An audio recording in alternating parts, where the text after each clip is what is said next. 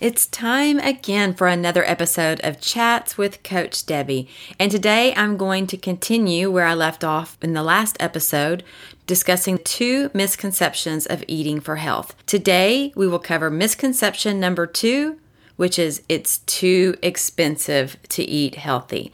I'll cover that in a moment when I return with today's chat. Welcome to this podcast, which is for the willing, Chats with Coach Debbie, a place where you will be influenced to live a happier, healthier, more fulfilled life. And now, on to today's chat. Today's chat is going to cover the misconception number 2, which is it's too expensive to eat healthy. And I want to start with reminding you of the scripture that I shared in the last episode when I was discussing the first misconception of eating healthy, which is it's too hard or inconvenient. And that scripture is Romans 12:1 and 2, which says this, I beseech you therefore, brethren, by the mercies of God, that you present your bodies a living sacrifice, wholly acceptable to God, which is your reasonable service. And do not be conformed to this world, but be transformed by the renewing of your mind, that you may prove what is that good and acceptable and perfect will of God. And as I said in the last episode, the perfect will of God is for us to walk in divine health. And this scripture tells us that we are not to be conformed to this world. I will also say we are not to be conformed to this world's thinking. This world's thinking is that if you are going to eat healthy and go for nutrition, that it's expensive. That's simply not the truth.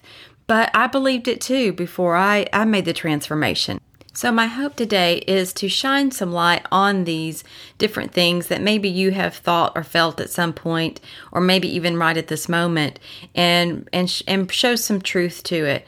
The realization that I had, like I've already mentioned, was that eating organic or healthy was too expensive, that you had to have a lot of money in the bank to be able to eat healthy. That may be an exaggeration, but still, people do think it's expensive.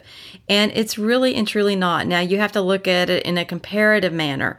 So let's just say that you had a basket full of groceries and it was a basket full of produce, all fruits and vegetables that were non-organic.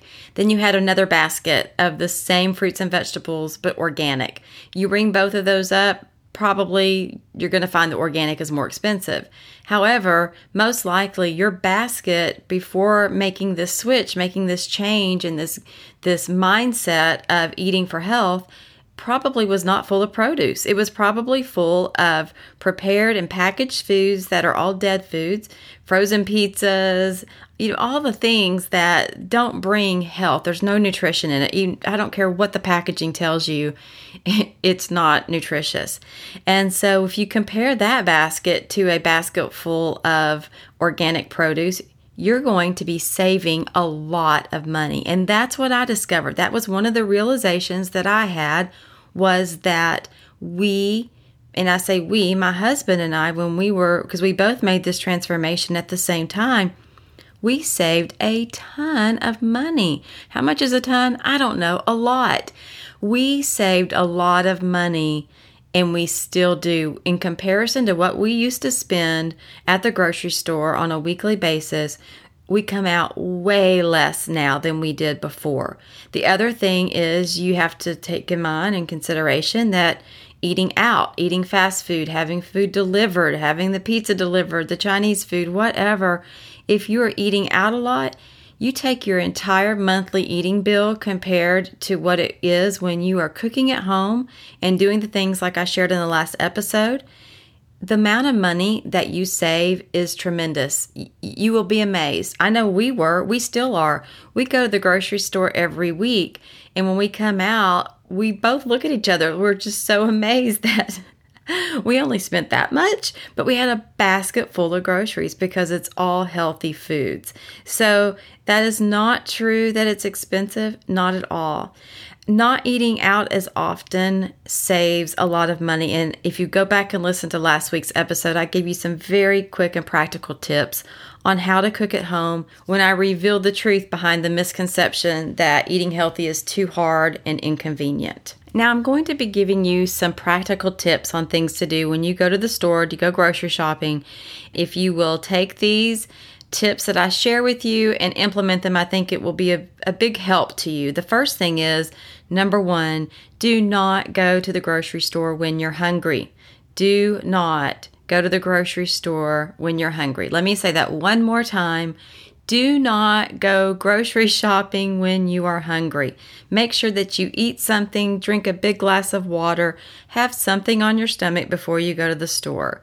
The second thing is to make a list, whether you're a list person or not, and I can't imagine anyone who's not a list person because I'm such a list person. But seriously, if you're not a list person, become one, because you need to make a list of the things that you're going to purchase. If you have a list that you're going for and you're focused on that, you're less likely to pick up things just out of compulsion. You know, when you see something that you've always picked up at the grocery store and you know what it tastes like and you're craving for it, then you're less likely to do that if you're just sticking with your list. So now, what to put on that list? Let me give you a few things to kind of get your mind going in that direction. And the first thing you want to list are the essentials. And only buy the amount that you're going to need to last you for a week. Just get into the habit of going to the grocery store every week and only purchase what you need for the week. When you're buying live foods, they don't last forever. They're not pumped full of preservatives that can stay on a shelf for 6 months or 6 years in some cases. So you want to only purchase what you're going to eat within the week. Your essentials are going to be your proteins, whatever you choose for your protein, whether it's a plant protein or if it's an animal protein, and your vegetables, fruits, greens, those items, your produce. What I recommend is only selecting maybe 3 or 4 or 5 different vegetables, fresh vegetables that you can keep in your bin, in your crisper of your refrigerator. You want those things. You don't want to have an overabundance, because if you're not eating them all, then they're just going to go to waste. Another little tip that I do is I purchased a basket, a plastic basket, that I keep on the main shelf in my refrigerator that holds my fruit. My oranges, my apples, my lemons, my peaches, whatever fruit that I have. And I usually always keep oranges and apples as a staple. Those would be considered an essential in my house. But I keep those in that basket so that it's very easy to get to when I open the refrigerator door, especially if I'm hungry for something sweet. Keeping that fruit right there in front is very easy, especially if you have children. It's a great way to get them into the habit of eating fruit instead of anything else. Of course, you're not going to have the sweets and the cookies in the pantry any longer because you threw those away from the last episode, right? Of course you did. Okay, so moving along, you have your essentials, you have your fruits, your vegetables, your greens, you have your proteins. I also keep almond milk in the refrigerator. If you're eating eggs, you have eggs or your egg whites, organic plain yogurt, just whatever those things are that you would eat on a regular basis. I also purchase frozen organic fruit. Of course, it's organic because everything I buy is organic. But frozen fruit is a great and convenient thing to have on hand if you like to do smoothies.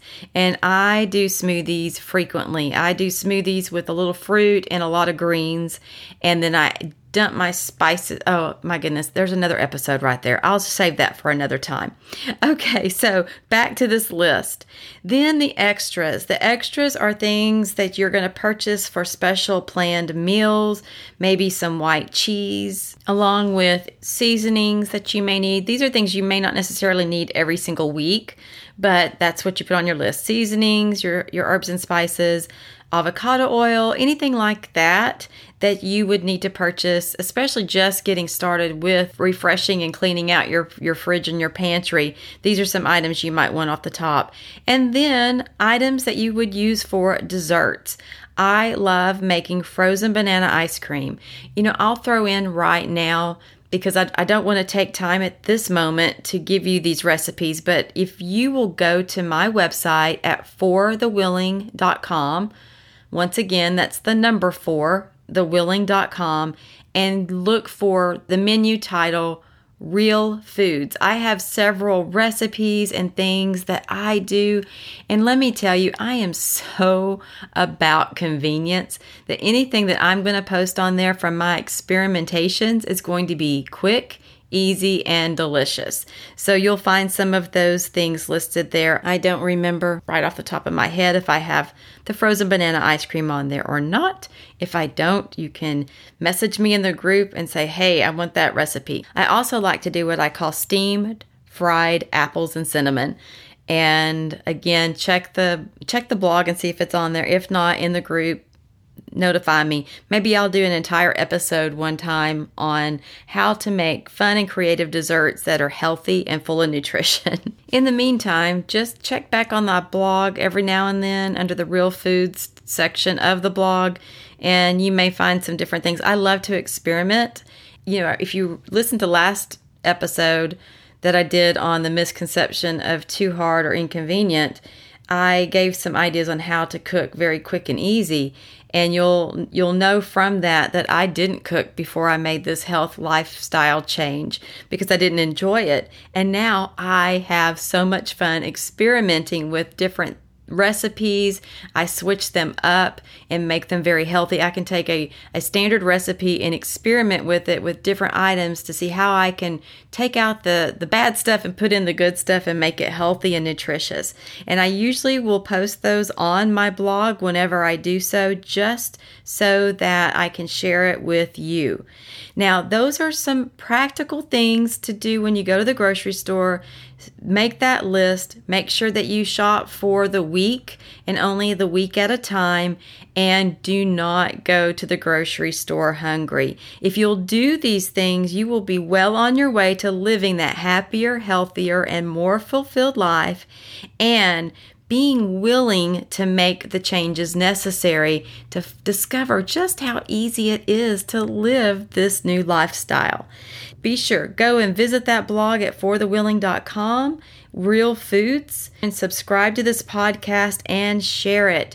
Join our Facebook group if you haven't already at facebook.com/group/forthewillingchats. And then go in that group, and I want you to tell me, what is your big takeaway from this episode? What is something that you gained from listening to this over the last 15 or 20 minutes? And also, are there any other ideas that you have that I can address that would be possibly a misconception? What are some ways that you think about eating healthy? What are some ideas that you have that make it difficult or challenging? Share them in the group, and it just might be that I continue on with this series and adding on number 3 and number 4 of misconceptions. Go in that group, let me know, and until next time, remember, you can do anything if you are willing. Thank you for listening. Be sure to subscribe to this podcast that is For the Willing, Chats with Coach Debbie. Until next time, this is Coach Debbie reminding you that you can do anything if you are willing. For more information, visit forthewilling.com. That's the number 4, thewilling.com.